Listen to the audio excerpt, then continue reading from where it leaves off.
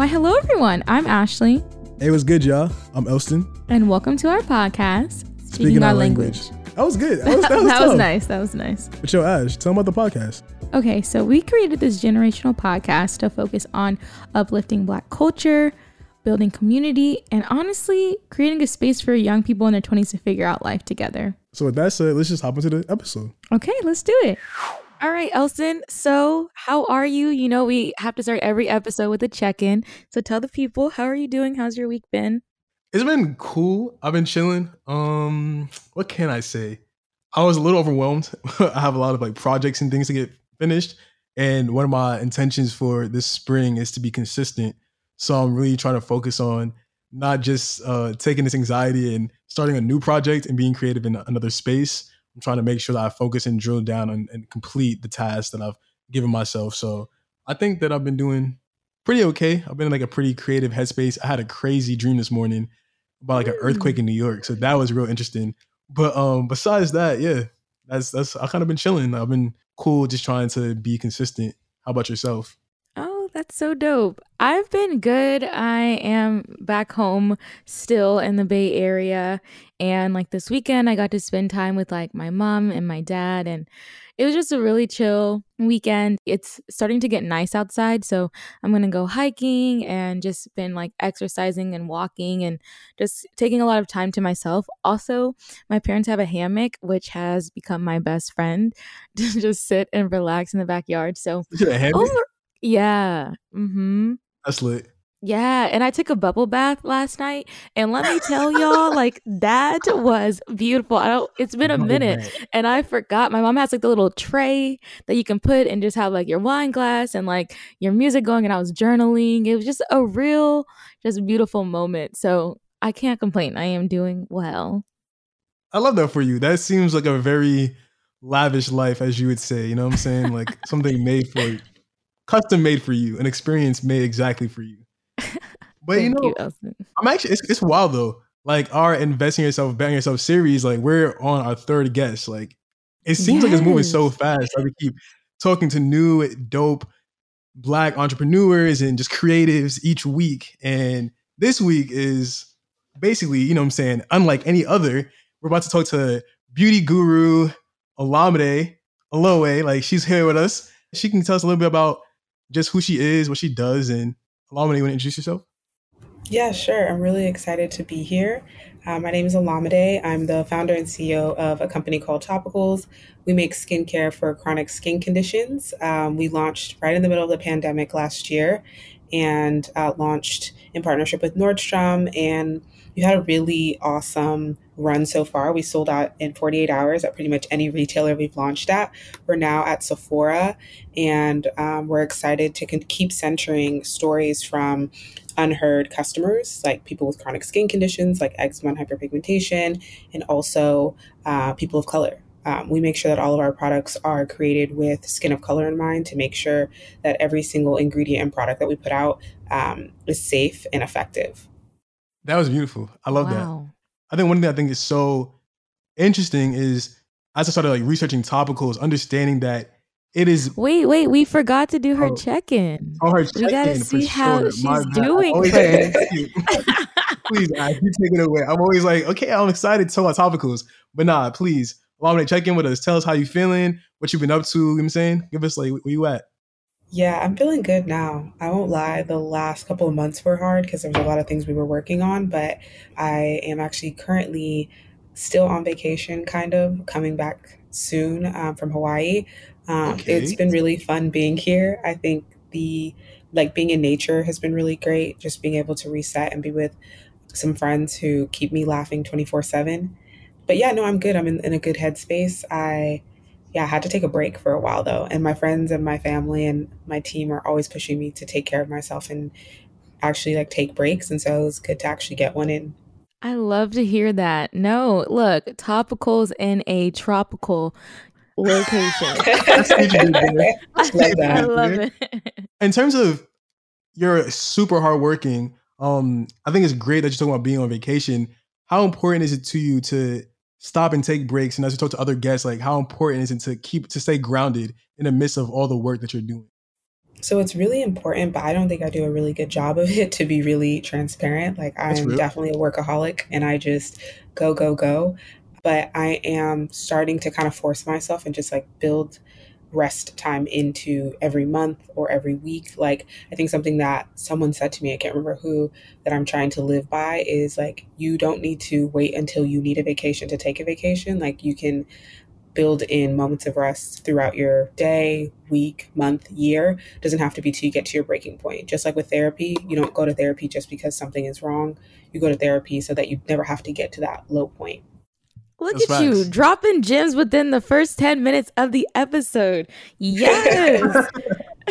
Seriously, we are so deserving of breaks and rest and to not feel guilty for doing those things, because we know that without those things, we will have burnout and we will be too exhausted to, truly put our best foot forward. So kudos to you for taking your time to really get realigned with yourself. And that then leads me to jump a little bit back after hearing your intro. I know that you talked about, the purpose behind the brand, but I did want to kind of better understand, or have our audience understand, when you knew that you wanted to start the brand, or that when the thought first came to your mind, if you don't mind sharing. I started Topicals because I have always been in love with skincare because I grew up with a ton of chronic skin conditions. And luckily for me, whether intentional or not, my life trajectory has kind of led me here. So I went to UCLA and was really fortunate to co-create a beauty brand in partnership with Shea Moisture. Spent about 2 years in undergrad, so from my sophomore year to my junior year, working on this brand called Shea Girl, which was basically like Shea Moisture, but for like younger women. So we did a lot of content. We created products that were geared towards, puberty aged young women. And I learned so much about building a brand for underserved consumers. I don't think people give Shea Moisture enough credit for kind of how they really popularized natural hair and like what it took on the business side, on the marketing side, on the community side to make that happen. And being up and close to it, I was able to learn so much. And while I was in undergrad, also I was pre-med. I wanted to become a dermatologist, so I was studying like bio and chem. And so once I graduated from college, topicals seemed to just be like an amalgamation of all the things I had been working on. And I thought, with what I learned at Shea Moisture and with like my personal experiences dealing with chronic skin conditions like ingrown hairs and boils, like it'd be really cool to start a brand that focused on a lot of the skin conditions that the beauty industry wasn't typically talking about. I think that's so dope because when I was researching topicals, I was looking at, okay, cool, skincare brand. But I think then I started to look deeper and it was like, oh, this is really to make fun and an exciting new like representation for those who are dealing with sensitive skin and definitely chronic skin issues. I think that's like a particular part that we don't see a lot. I know that like, especially with skin, it can get it's very near and dear to us. And it's very important that, if you are suffering, you don't have like the typical skin for beauty brands that they're trying to help out. I think it's really important that there's a space and a place where we can go to be able to find those products. Because like myself, also growing up, I dealt with a lot of like acne and then like eczema. So I think that that's really cool. And also to have like fun marketing around that as well. I think that also really helps you to connect with the consumer. TBH, that was like my big insight around the brand. Like, I think that there are so many skincare brands, so it's really hard for anyone to say they're being super innovative in the industry. And for me, I was like, how do we tell stories that haven't been heard before? I think if you're really building a brand for this day and age, you're really building a media company, and then sell something as attached to that media company that like that community really resonates with. But I think like every company is really a media company. And so for us, our media and our message is really all about what we call as funner flare ups, which is less painful, less frequent flare ups, because anyone with a chronic skin condition knows that it's not curable, but you can find products that help you manage. And so while we understood that we couldn't ever cure someone's skin, we knew that we could, create products that had effective ingredients in it. And then we could also turn the story from being more shameful and stigma and make it fun and just, cool to be a part of. And I think like that's where we've seen a lot of our success is talking about skin conditions in a way that doesn't feel like there's something wrong with me and more like it is what it is. Nah, facts. And that's honestly what it is like accepting who you are and what comes with that and not being afraid to say that, oh, this is like who I am and also show that off. I think that's also a really big part of it too. No, I completely agree, Elston. Everyone should be able to own the skin they're in and show it off proudly, and to be surrounded by people that empower you to do that and support you. And also, find community and connection with people who are dealing with the same things. And that's what I love about your guys' brand, is that you guys are showing real people with real issues and not trying to put on a facade that, we can cure everything. But it's like, no, this is something that you may have been born with. And that's okay. And we are here to help in the best way possible, alongside empowering you to walk confidently in who you are. So super, super dope that you guys, prioritize showing real people. I appreciate that. I mean, a lot of people don't know this, but there's a really big link between skin health and mental health, and people with chronic skin conditions are actually 2 to 6 times more likely to experience depression and anxiety. And so for us, that's why we built it into the core and the foundation of the brand, is this idea that even if you get products that work, I think there's still like a mental side to having a skin condition, whether it's like the actual, oh, my physical appearance isn't what other people expect it to be, or just the side of like, if you have eczema, itching can be so, like, it can be super distracting, right? If you itch and itch and itch until you bleed, or until like your skin is raw. I think a lot of people think about beauty just as like superficial, but I think for us, we think also about the fact that people are dealing with something that can be very painful. And Elston, I know you were talking about having eczema. It's like, I'm sure growing up, sometimes it's so hard to focus or to wear certain things or to go to certain places because your skin is going to flare up. Honestly, on that note, I was going to say, we said something earlier about the pain of it all. And I was like, no, also the pain behind sometimes having like chronic skin conditions is that the pain is more than just like skin deep. So like, there's the pain of like the physical pain, but also like you're saying too, that societal understanding, like people are going to look at you. Am I going to be accepted? Having to constantly think about how you're going to be perceived. That's also like very real. I think for me, ironically enough, like when I was a baby, I had a really, really bad eczema. Like when my parents would put like socks over my hands, because I was scratching myself way too much. Like they'll be praying for me every single night. So yeah, growing up was very rough during that time. We love the power of prayer. No, really, like no, they tell me all the time, because like now I don't suffer from eczema, which is like so interesting. They're like, oh, like every time I go to my family, they're like, yo, I don't understand like how you have no eczema, because you had it so bad growing up as a baby. Like my face will like swell up. People like really couldn't kiss my cheeks and stuff. Like it was just really, really bad. I see baby pictures and I'm like, whoa, that was me. So like, I think definitely understanding like how I felt even then, like kind of like a little bit growing up, or how like I was already being perceived and being told that, I can understand how that can translate now to just being understanding about how skin conditions can affect you mentally, because about, it affects your self-esteem. So I think the work you're doing is totally amazing for sure. I appreciate y'all. I appreciate you guys so much. I had a question too about since you're talking about aesthetics, I like the retro aesthetic of topicals. Like where did that come from? I know you're talking about being innovative. Like, where did the ideas to have it be more retro come from? I think when you go into what I call the ointment aisle, which is like the aisle where most of us with chronic skin conditions shopped. So like if you went to a store, like let's say you went to Target or CVS, like there's this really big separation that I don't think a lot of people consciously understand is happening. But like me, as someone who really loves e-commerce and retail and branding, really understood. So one was like you could go to the beauty skincare aisle where you could get stuff for like acne or for oily skin or, anti-aging. And then there was this separate other aisle where it was more about like ointments and like athlete's foot and like these other conditions that were more stigmatized. And what a lot of people don't know is that acne used to be just like that. Like acne used to be one of those conditions that people didn't really talk about. And you could either only get products at your dermatologist or in this ointment aisle, until certain brands were like, acne is actually really normal. Like we should bring this into the beauty skincare aisle and put like branding on it and put like better messaging around it.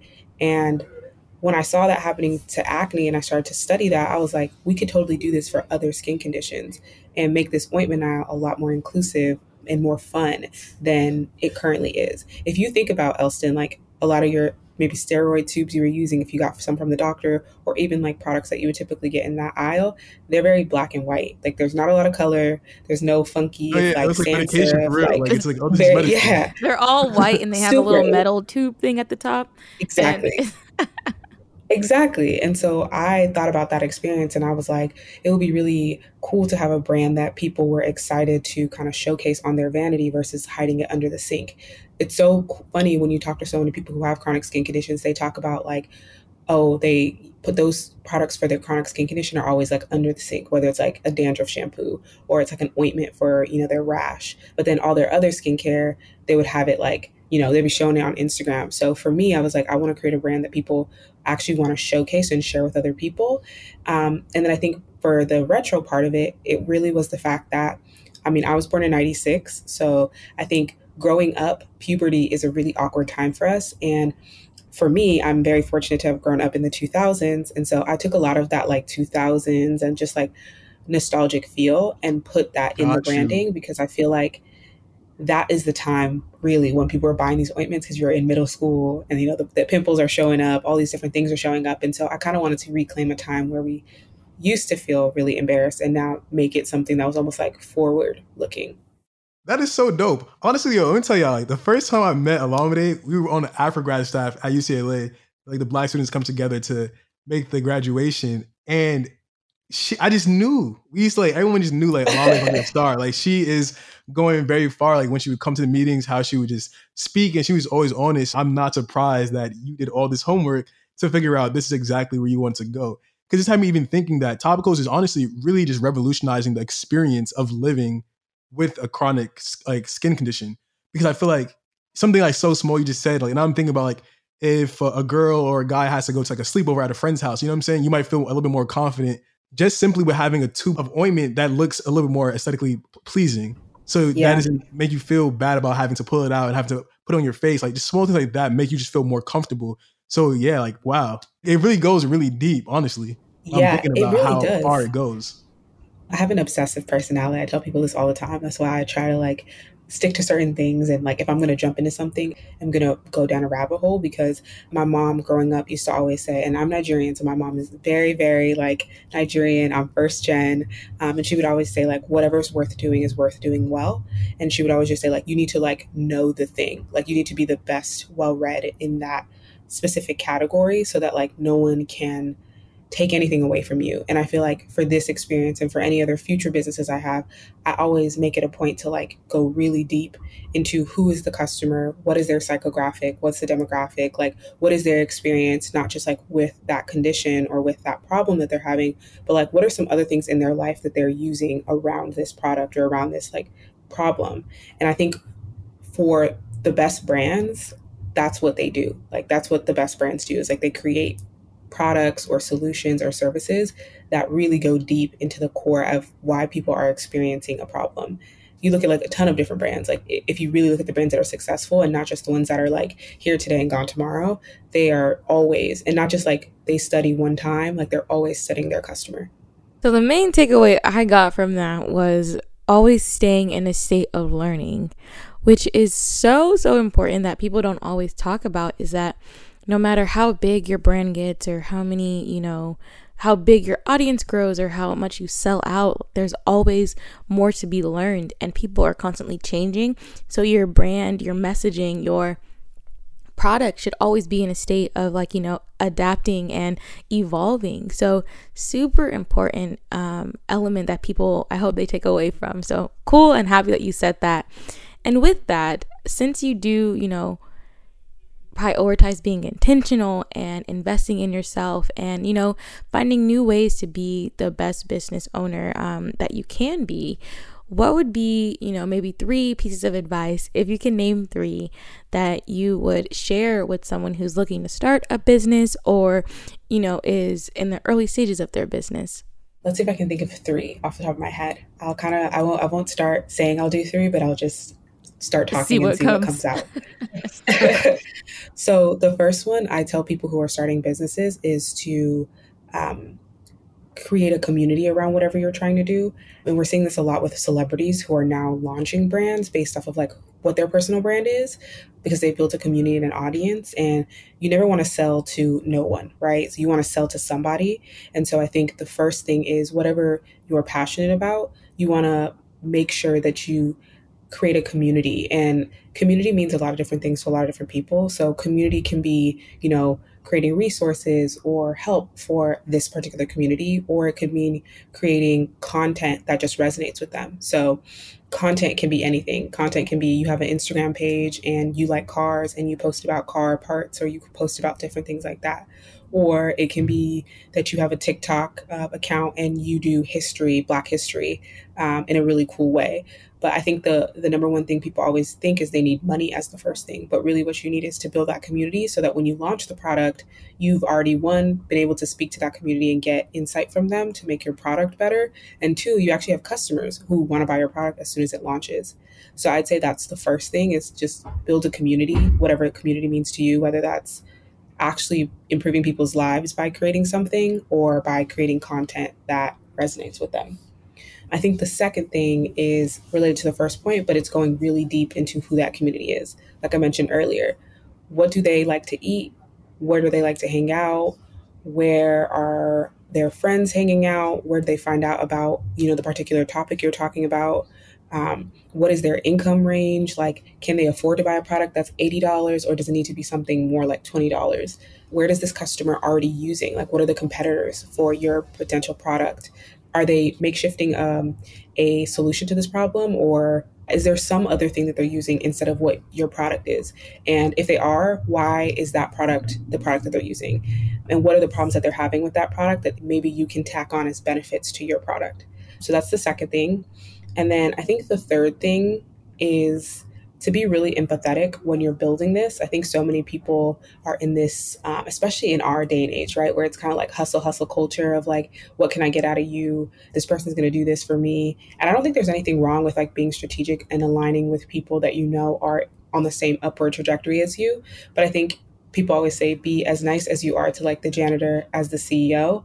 And I think a lot of people don't realize that the people that you kind of brush off or you don't talk to can end up being your boss in the future, or can end up being that person that can connect you to a partner that you really want.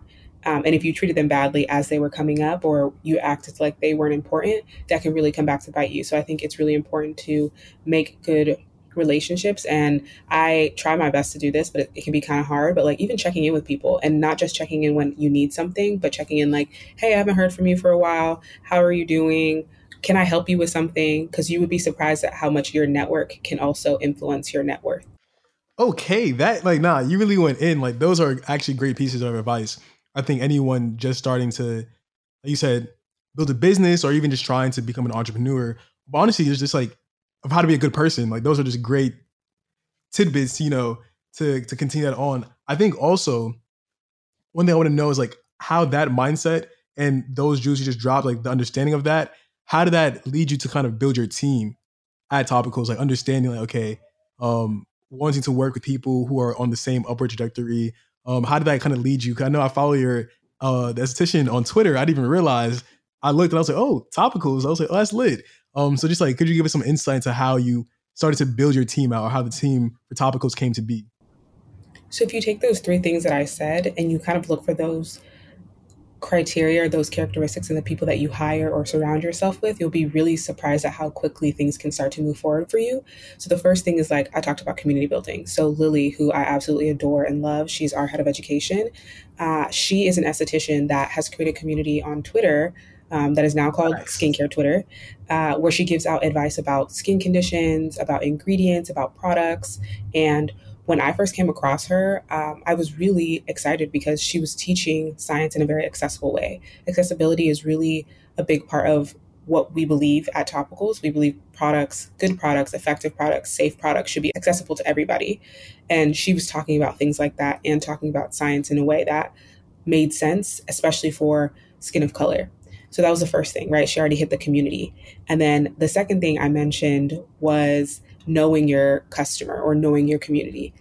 Lily does a really good job of doing polls, using like different social media tactics to really understand who is following her, and understanding like what are the best days to post. What is the type of content that my audience is looking to receive or to hear about?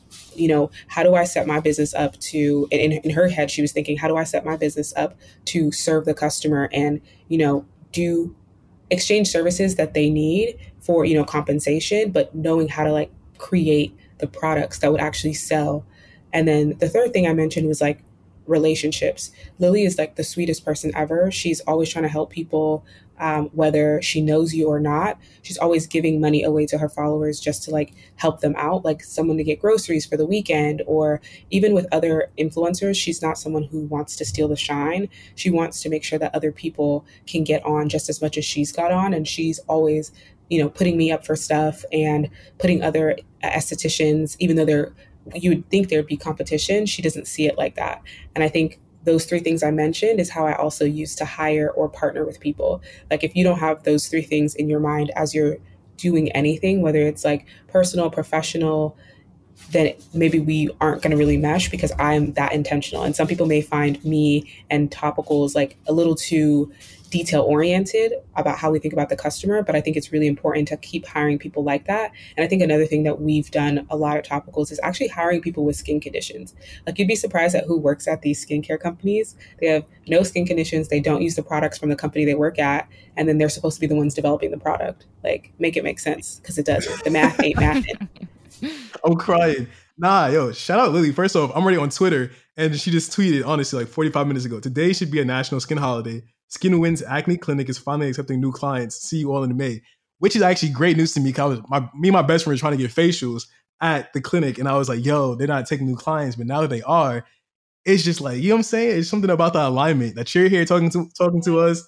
And now, you know what I'm saying? She's taking new clients. Like, we about to get the skin right for all the viewers, I'm saying, listeners who are in New York. Make sure to hit them up. Make sure to use topicals. But yeah, that was great to talk about team building for sure. Don't worry, I got you. Text me after this and I will definitely be like, Lily, slide them in. Because I actually was there. I went to New York for like a little bit, for like a couple of days and it's so pretty. Like it's so nice. It looks amazing. It's lit. I'm ready.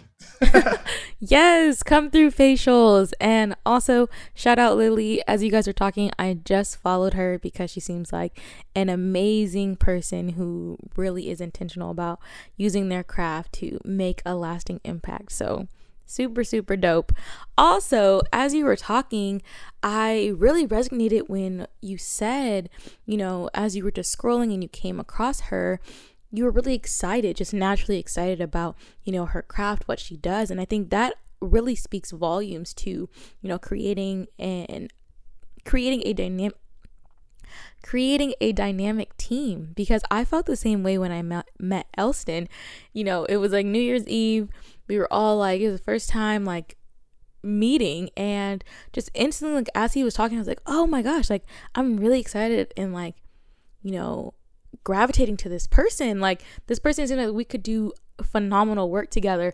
So I think that is really important, on top of, finding people who are a part of that community, who, empower that community, that have, certain skill sets. It's also really important to just look within yourself and be like, who do I naturally gravitate towards? And could I see myself working with this person long term? Like those are important questions to ask yourself, because the way in which you invest in your team is also how you invest in your business and how you invest in yourself. So that then, leads me to ask, would you consider yourself a risk taker? And what would you say the biggest risk was that you have taken for your business?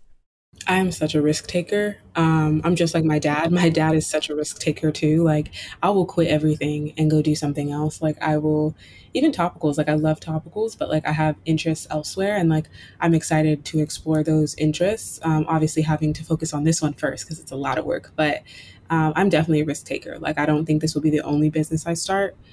And I have a big appetite for risk for some reason. I really like it. I think I grew up in high pressure situations because I ran track competitively all the way up until college. So I've done well under pressure. I think that the biggest risk I ever took was actually right after graduation from UCLA. I had signed a consulting offer from one of the big consulting firms, and I tried really hard. Like it was a lot of work to get that offer. And literally the day before I was supposed to start, the day before, which again, I didn't do this on purpose. Like, oh, I'm gonna just wait until the last day and then tell them I'm not coming. But I started working on topicals. Like I started working on topicals seriously and was talking to investors at the time and was just like, yeah, I'm gonna go do this thing. Like hadn't even got an investor to say yes yet. I was just like, I can feel it in my gut that this is gonna be the thing and I'm gonna do this thing. And yeah, I quit the offer. It was like close to six figures coming right out of college. And I told my parents, and my mom was like, what? Like, again, Nigerian mom. I had already let her down once because I told her I wasn't going to go to med school right away. And now I was telling her that this like six-figure job, I wasn't going to take it. And so she was like, oh my gosh, like, why work that hard just to like not take this? She's like, are you sure you just can't do both at the same time? And my dad, obviously a risk taker, was like, you'll figure it out. Like, I know you'll figure it out. If this is what you want to do, you'll do the thing. And I think for me, I really wanted to be all in because I think you got to be desperate sometimes. And I think a lot of people, the gram makes everyone seem like even the hustle is glamorous, but it's not. And I think you have to be desperate. You have to be isolated and focused on something. Because I think there's so many things, especially in this age of social media, that can distract you from doing whatever it is that you want to do, or, seeing somebody else and feeling like, oh, maybe I can't do that. So I knew that I needed to be like super focused, super isolated to be able to execute on what I wanted to do. And I'm really excited because some people work like 5, 10, 15 years before they get to the level we're at. And I'm really excited that God is faithful that, in 2 years, we've been able to do what we have and we're just getting started. So I think being down for a little bit, being quiet is really good. I really agree with that. Just being a risk taker, you kind of have to just do it. You can't think too much about it. I think also there's a pressure after graduating from, certain institutions and just from college in general. It's like, what do I do next? And of course, we like security. We want to look for that next thing that's going to, provide a stable income so we can do what we want to do, but definitely having the courage to be like, you know what? Okay, I'm going to do something totally different and go in this direction. My question to you is, I know you said that I know this from even being on AfriGrad with you, your partnership with Shea Moisture, but what investments in yourself led you to feel self-assured to make that risk? You know what I'm saying? Because it's like, okay, I can take that risk, but I also know that you invested in yourself to be prepared for that moment, to be like, you know what? I'm going to go this direction. I think you have to say yes to things that you're maybe not ready for. So with the Shea Moisture thing, I had never run a brand before. I was 19 years old. Like, what did I know about creating products or creating experiences that resonated with people? But one was like, I'm hardworking and I can study. So even if I don't know it now, I can like crash course this and learn it and figure out what was going to happen. And obviously you don't know the future when you're taking these opportunities, but had I not taken the Shea Moisture opportunity, I don't think I would have understood how to build a business so quickly that resonated with customers. So I think that you have to say yes to things that you're not ready for. Shonda Rhimes has a book called Year of Yes. And while I haven't read it, I've like heard snippets of it. And it really is just about deciding. Like, I think I love when people say like having the audacity to do something. There's so many people who don't even have the audacity to like believe in themselves. And I think any company or any idea at one point that is now the status quo was at one point a new idea. I think so many people allow all these boundaries to kind of get laid on us, and these boundaries that don't really exist. And so I think for me, it's just having the audacity, but then also making sure you can back your stuff up by being well read. Like, don't be the loudest person in the room if you actually don't know what you're talking about. But make sure you go into rooms that maybe you're not the smartest person in, because you will learn from the people who are in those rooms. That seems like a great learning lesson, especially at the age of like 19, to be able to take all that in. That definitely probably has been transfused, as you said, to helping you launch Topicals. If you look at yourself, like, how do you feel like you've grown from that launching of that business to Topicals? And like, how do you plan and want to grow for your next business? I think the big thing I've learned about building teams and like just understanding personalities, understanding people, and obviously you can always evolve and get better and work hard to understand people. But I think having empathy is like the number one thing I've grown in. I feel like I've always been an empathetic person, but like intention versus how you come off to people is really important. So always learning on how to be empathetic to people. I think people spend a lot of their time at work. And so many people make work so miserable for people, and that's like a large part of their life. And so I try to work really hard at Topicals for people to enjoy the work that they do, right? So either, sometimes you're hiring for a specific role, but someone comes to you and maybe they're not great for that role, but they have qualities or they have, characteristics that can be helpful in another role. And so I've come to understand that instead of creating roles and having people fit into them, you create roles that fit people, because then you get the best work out of them. Then people are excited to do the work. They have fresher ideas. I think that's the number one thing I've learned. And the number two thing is about rest. which I did not rest at all in college. Like I was Afro grad staff, I was doing like track at UCLA, I was pre-med, I was doing so many things. Yeah, that is definitely Um, a lot. yeah. And so now I'm like learning how to do one thing at a time. I think like senior year really taught me that. There was like so many things I was doing and I feel like I wasn't doing anything well because I was like only giving everything a little bit of my time. And so after graduation, that's why I was really like, I'm not going to take the consulting offer because I need to focus. I need to like train my mind and train myself to like want one thing really, really bad and work really hard at that one thing and see what happens in a year or 2 years. And then from then decide like, okay, maybe I do need to diversify and do something else. Oh, I loved everything that you just said, from taking people as they are and seeing what they naturally can bring to your brand instead of trying to fit them into a box. I feel like throughout college, we're taught get these major jobs and these major roles at these top tier companies, and fit into what they need instead of, having or being told to just be ourselves and bring as much as we can to the table and see if that works, or if that's even enough. So super, super amazing that you're doing that. And then I also resonated hella when you said doing one thing at a time. Like we don't have to do a million things, and stretch ourselves so thin just to say that, our hands are in a million different buckets, when it's like, are any of these buckets, really bearing the amount of fruit that you envision them to? And the answer is no, because you really haven't been able to fully pour all of yourself into those things. So that's why it's like so important to be patient with yourself and to genuinely invest in yourself in a strategic way and to take your time. So with that, and learning so much about, your work ethic and, your love for acquiring knowledge and research, what would you say your top books are that have influenced, your business and, all that you have accomplished thus far? Yes, I have three books that I recommend everyone read in this order. So I recommend people read The Tipping Point by Malcolm Gladwell. And then the next book is Hitmakers, which basically is a continuation of The Tipping Point. And then the third book is Obsessed. I think those three books, if you read them, they will shape your mind in a way that you will look at your business and the problem you're trying to solve, the community, the customer in a completely different way.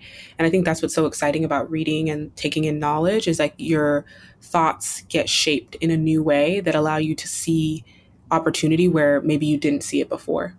That's fire. I think that's definitely the ability for entrepreneurs to be able to see like potential in something that everyone else doesn't see quite yet, and then being able to take that small bit and build it out into something extremely beautiful that everyone can use or be accessible. I think that's really, honestly, like the landscape of business in today is really being able to find, like you said, like untapped markets, untapped audiences, untapped stories, like being able to see that, hey, this does not include these people or this viewpoint. And then how do I go about doing that in a way that has integrity and also allows them to keep their humanity? I think that's exactly what Topicals is doing.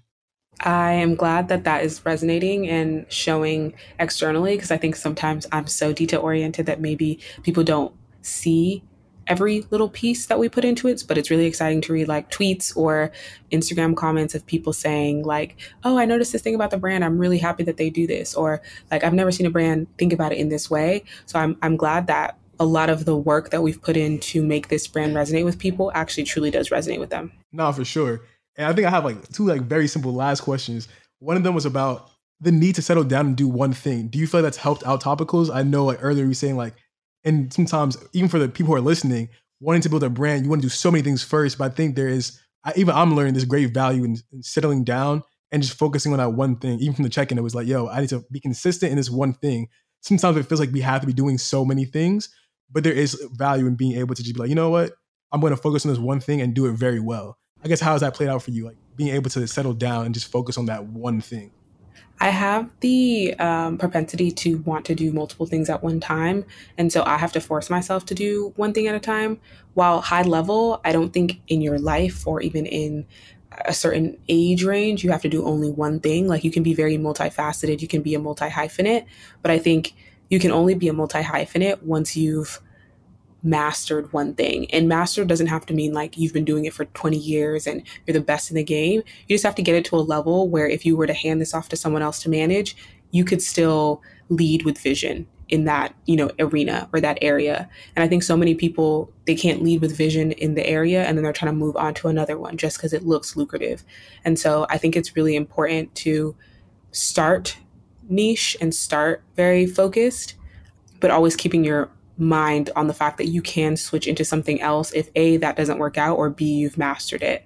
But it is really important to start at least with, I'm going to do this one thing every day. There's so many people who say they want to, write or direct or start a company or run a marathon. And when you ask them in 6 months, like, oh, what happened to this thing that you said you were going to do?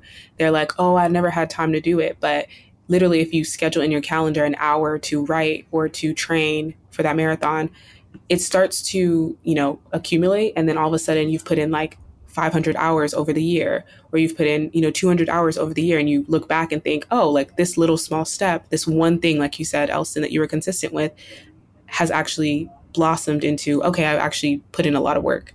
I agree. It's a lesson I'm still learning. I'm still trying to beat into myself like, okay, cool. Like we could be doing a lot of things, Elston, but let's make sure that we focus on this one thing and get that done. It's a lesson that has kept reoccurring. It's been reoccurring in my life to focus on just one thing. I want to do so many things. I think mastering one thing first and then moving on is probably something I'm really looking forward to.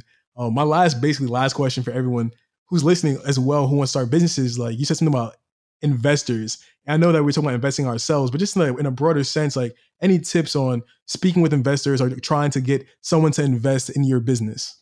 Investors are an interesting topic. I think I love my investors. They are the absolute best. They've helped me through the highs and lows of what it's like to build a fast growing business.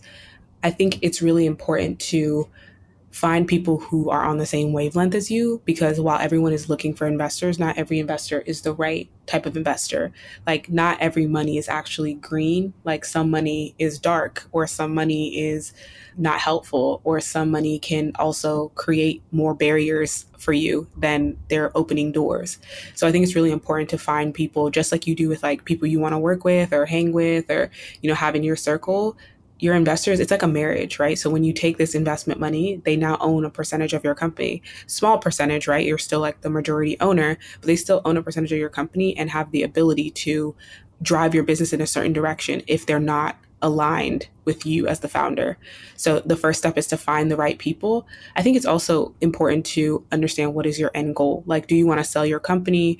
Do you want to list it on the public stock exchange? Because when you take an investor on, they only make money when you either sell your company or you list it on the public stock exchange. And so if you know that those two things are not things you want to do, then you need to look at the type of investors you're looking to get. So angel investors or venture capital investors are going to be looking for those kind of exits. There are other investors who will do revenue share with you, which is, I'll give you $5,000 today, and for the next year, I own 1% of your revenue, and I get paid back that 1% of the revenue until my investment is paid back, 2 or 3 times over, right? So there's different types of investors, and you really want to understand which investor is better for you, because an investor that requires an exit may not be the type of investor that you want.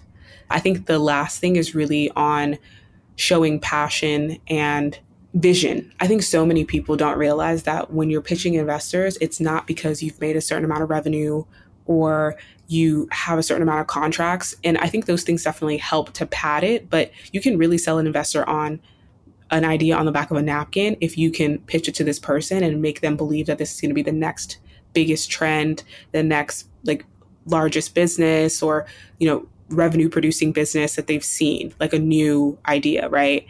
But I think so many people get bogged down by is my branding the best? Or, even is my product the best? And those things don't always matter, because there's so many people who can build a better mousetrap. But if you can't sell or market or show people why this mousetrap is going to be the mousetrap to end all mousetraps, then you're just another one of the people coming to pitch them for money. Wow. I think that was Business 101. Yeah, no, seriously. I feel like lately I've been trying to do more research and figure out from the podcast and different ventures that I'm trying to establish is how to, pitch our brand and pitch and get these investors and things like that. So no, this I had to take notes because I needed I needed this alignment and like reassurance of like, we don't have to have, 1,000,001 listens in order to pitch our idea and for it to still be good and just as worthy of, that money or that partnership. So no, dropping gems and I am taking notes. So thank you for that. Of course, of course. Honestly, I just talk. People say I talk in metaphor a lot, and I kind of do it, but I think it's because I read books that make me think of these kinds of things. But again, I love reading because I can see that. you can, it's just like, it's wild what actually is possible when, again, your thoughts are just oriented in a specific way around a topic. You can really just start seeing holes everywhere and then start plugging them in with like very interesting like ways that you see the world, right? Like we think about Issa Rae and Insecure, like no one had written a story about an awkward Black girl. Like everyone had written stories about Black girls, but they were always like struggle stories or, stories that were all about like racism or slavery. And she was like, I'm just going to write a story about an awkward Black girl. And, it may not seem revolutionary on face level, but then when you watch the show, you're like, wow, this is a lot more relatable than a slavery movie or a movie about racism or, all of those different things. So I think everyone is always trying to complicate stuff and make it seem like all the best ideas are super obscure. But really, if you can just quiet your thoughts and really orient your mind in a way that's open, you can turn a basic kind of idea into like the next big success. You're really speaking to me right now. You're really speaking to me. And I really appreciate that. Because like, it's also like this theory in like, I guess like in the tech world, like UX, UI, that also this idea like just putting all the best ideas together does not always make something the best. It is really about finding like that one simple thing and really doing that really well and making that the best, or having one idea and building that out. Because like you can have an app that has all these great features, but it overcomplicates a lot of stuff. Sometimes the simple route is just the best way to go. And with that, we're gonna, move on over to our speed round. I think Ash got the first question. You want to ask that first question? Yes. Okay. First question is, what are your top 3 skincare brands? And you can self-plug as well. I love Topicals. Like that is one of my favorite skincare brands because it's my skincare brand. But also because I really like the products. Both Like Butter and Faded are really effective. Sunscreen is super important. And I think a lot of people should be wearing it. I love Black Girl Sunscreen. And there's a hair care brand that I really like called Bread Beauty Supply. Maeva is super awesome, pitched to Sephora and got into Sephora before she even launched a product, which is like unheard of. And she's not a celebrity. So it's like super unheard of to like be a regular person and get your products into Sephora before they've even been on the market for like anyone to even see if they like them. But I love her shampoo and conditioner. Particularly her shampoo is so good for like tight, curly textures. So I love Bread Beauty Supply. Lit.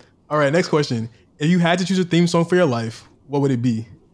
I'm in a phase right now where I'm obsessed with Moneybagg Yo. Like I'm obsessed. Okay. I really like Moneybagg Yo.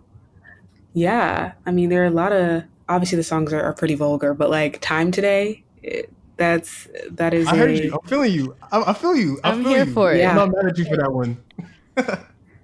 Okay, next question. What are you currently watching? I'm like really into like TV shows right now, like studying TV shows. So I just started Suits. My friend put me on to Suits. I really love Insecure. I binge watched over like the last month. I don't know how I watched 12 seasons of this show, Bones.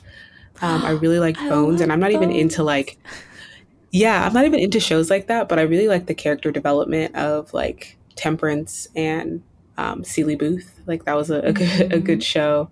That's like really what I'm watching right now. All right, last question. Biggest mistake that turned out to be a blessing? That is a great. What's the biggest one? I just feel like you make mistakes literally every single day, and somehow God makes them work in my favor.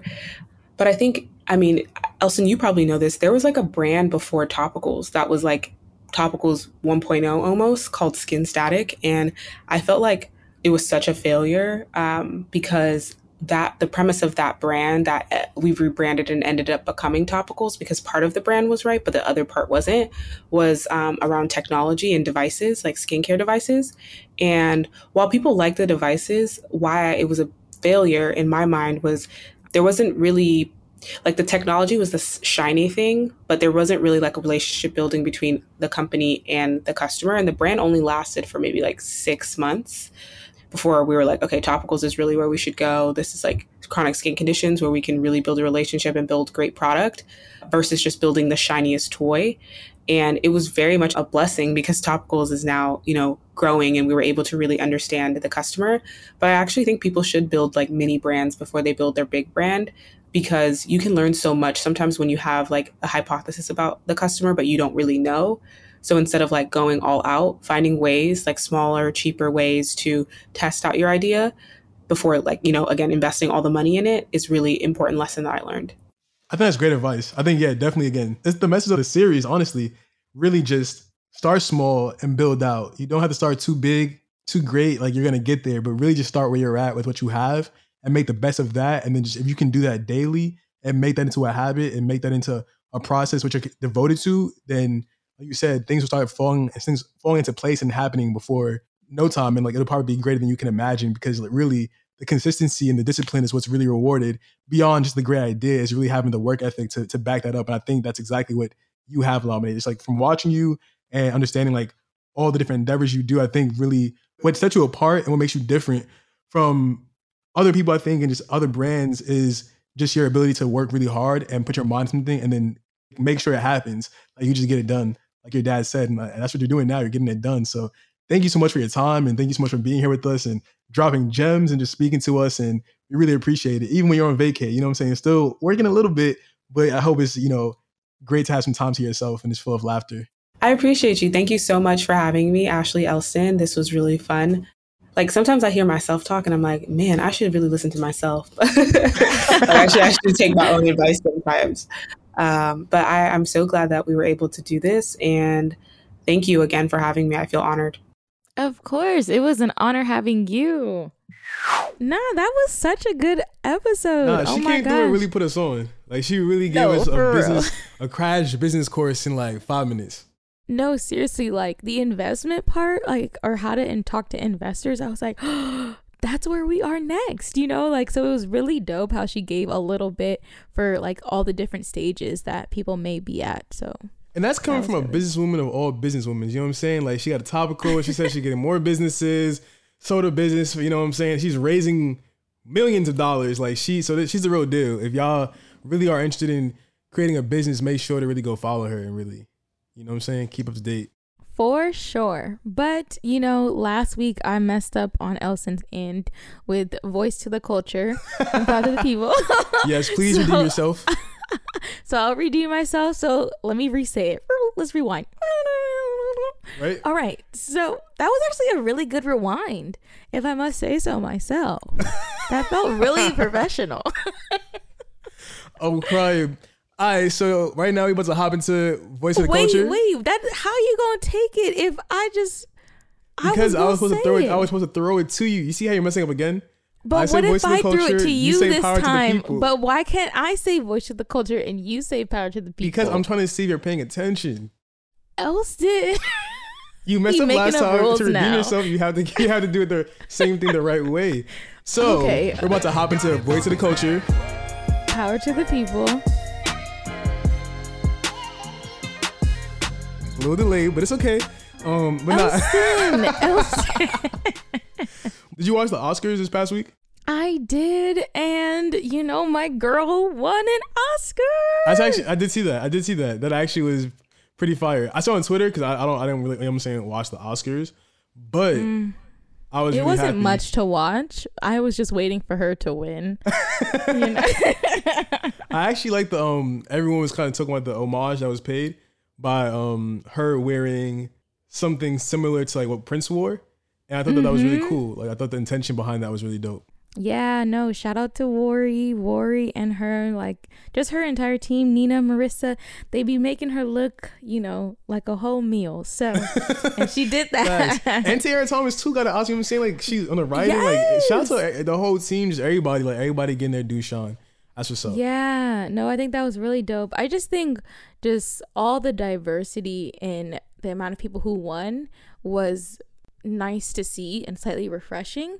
And a lot of the outfits were bomb. Like, not just hers outfit or sure. Tiara's outfit. Everybody came out looking so fly. Like, not just her or Tiara. Like, everyone was looking Tiara's so that white suit with the fringe was actually popping. I was like, heard you. I rock with that. Lakeith Stanfield, he was making noise on Twitter too. Regina King.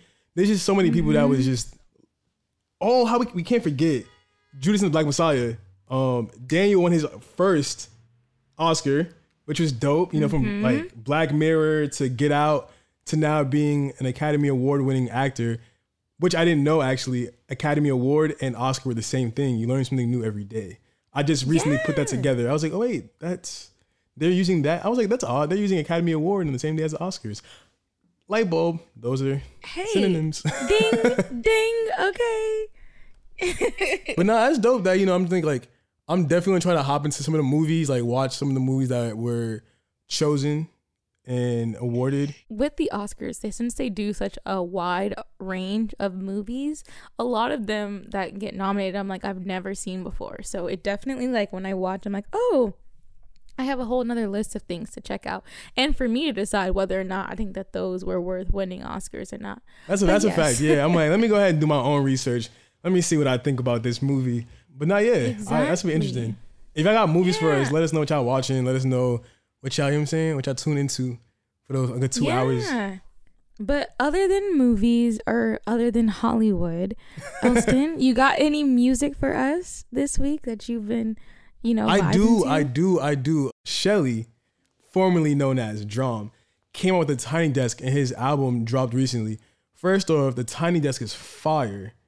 Super fire. The first song, Exposure, I would give y'all a little bit of it, but I'm not. But what I will say is that the songwriting was beautiful. I was hopping into the shower and I turned back like, what? Like, what is this? Like, this is some heat. You know what I'm saying? So that's out. Someone just sent me I gotta also agree because Elson sent that to me a few days ago when I was trying to unwind and relax, and I was like, "Oh my god, it's a vibe. It's a vibe." He's super talented. I like to cha cha.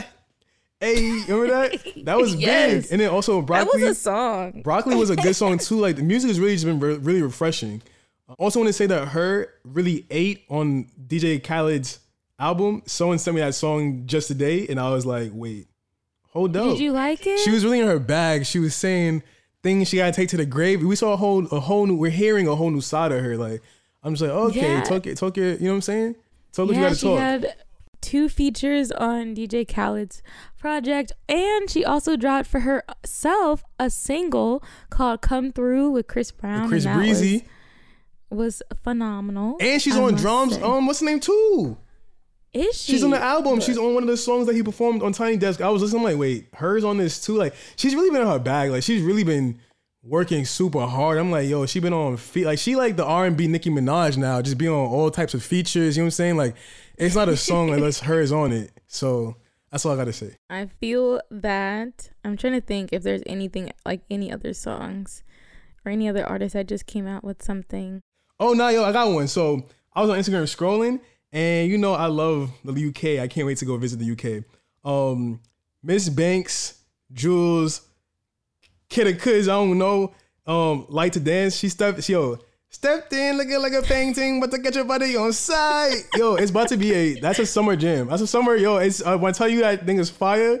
She said some other stuff. If you go listen to it, it's straight fire. The video fire too, so go check that out. I will. You guys missed it. Elson's been singing this song for a cool minute during our break. So I'm going to make sure I go listen for sure. Nah, her flow is crazy. Like, I'm surprised I got that on the first, you know what I'm saying? That's professional status, but we're not going to talk about that. I think we're going to talk about some television and some movies that are coming out. Like me finishing Snowfall in a week. That's kind of... Oh my God. Kind of wild. That was 4 seasons, so 10 episodes each season. Hour per episode. Like that was some time. See, now you can see how I was binge watching shows. Yeah, but not Blacklist. Come on now. I know you was not binging. Like, you was not watching Blacklist like that. Yes, I was. She went from like season 3 to season 7 in like 2 days. I was like, you're lying. No, I didn't. It was like a good week. And I'm actually on season 8 right now, catching up on the final season. So definitely. Like the actual end of it, the actual final season? You know what? I might go ahead and watch it because I'm like, I couldn't see the light at the end of the tunnel. I just couldn't seem to finish it. Well, now you can. Look, it's intense, it seems like honey. a lot. Okay. It seems like it's good, but I think they dragging it a little bit. That's my only just critique. a tad, but I don't mind the drag. I love a long series. I love Grey's Anatomy. I've been obsessed. If you My don't mom watch is Grey's obsessed Anatomy, with Grey's Anatomy. She's obsessed with Shonda Rhimes. Like anything Shonda Rhimes, she likes that. yeah, I highly, highly recommend that. I also watched Lena Waithe's new show, which is really intense. Oh my gosh. I thought it was a movie. I didn't know it was a show. No, it's 10 episodes. I got through 8 and I had to stop because I don't think I will return. Like, I don't need to know how it ends type of thing because it's so intense and like just it's heavy. So if you like the type of stuff, get at it, okay? But if that is not your wave, I do not recommend. It's made amazing, like the cinematography phenomenal, just the attention to detail phenomenal, but the whole concept and plot very heavy. So but yeah, you know what else is also good? You don't watch TV shows like that, but Behind Her Eyes, that was a pretty good like quick watch. How you gonna tell me I don't watch TV shows? I love TV, but you don't. There's certain genres you don't like. Like I think I have a very specific genre that I like very. Netflix tells me very cerebral, like mystery, crime. Like, you know what I'm saying? Like that's like Top Boy. You know what I'm saying? But you don't really like those kind of stuff. Like Money Heist, I binge watch Money Heist too. You know what I'm saying? You don't give me my credit, but I watch good TV. Like I watch good. When I do watch TV, I watch TV. The main things he talks about is Money Heist and Top Boy. Okay, the fact that he has and the way that I'm learning Spanish. Horizon. Let me tell you, I'm on a new wave. I'm learning Spanish now. Like I'm watching Destinos. You know what I'm saying? Like that's just a little bit for y'all. Okay, Elson, you guys know what to recommend to him. He's trying to be, bilingual, which I think is a beautiful thing. And bilingual, bi-coastal. You know what I'm saying? Like it's just, how can I not learn Spanish if I'm gonna be in New York and LA? That has you know what I'm saying? Two great Spanish speaking populations. So I feel like I could just up my experiences in those two places if I could speak Spanish. I will be praying for that for you. I'm manifesting that for you. I will be a local. To another movie that's actually coming out, I think today, or maybe it's tomorrow, is Without Remorse, which is Michael B. Jordan's new movie that's coming out, which I'm excited to watch because I feel like I've been waiting for it because I thought it was going to be March 31st, but it's actually April 30th. So I'm happy it's here. I'm excited to watch. You guys should check it out too. It's an action film. So it seems like, you know what I'm saying? Everybody got a lot of content. We gave them a lot of content. You know what I'm saying? Go listen to some new music, watch some new TV shows, some new movies. There's a lot to get into, but that's it for me, really. I'm really happy with this episode. This was dope. This was cool. Wait. We also got to plug our Black business that was just on earlier. Oh, for sure. For sure. Let's hop to that. Check out Topicals at mytopicals.com. We have 2 products right now, Faded, which is a brightening and clearing gel for dark spots and discoloration, and Like Butter, which is a hydrating mask for dry, sensitive, eczema-prone skin. Both products are available at our website, mytopicals.com, or on Sephora.com. You can also follow me at Olamide A. Aloe on all social platforms. First name Olamide, middle initial A, last name Olowe. Amazing. Make sure you guys check her out. She is phenomenal. Check out Topicals. Go show them some love. Go buy some, get your skin right, get your mind right. Yeah, some of their products might be sold out, but get on that wait list. You can be first to know and first to stock up. But that's all we got for y'all. I hope you guys enjoyed this episode. And the series, let us know how you loving the series. All right, y'all. Bye. Peace.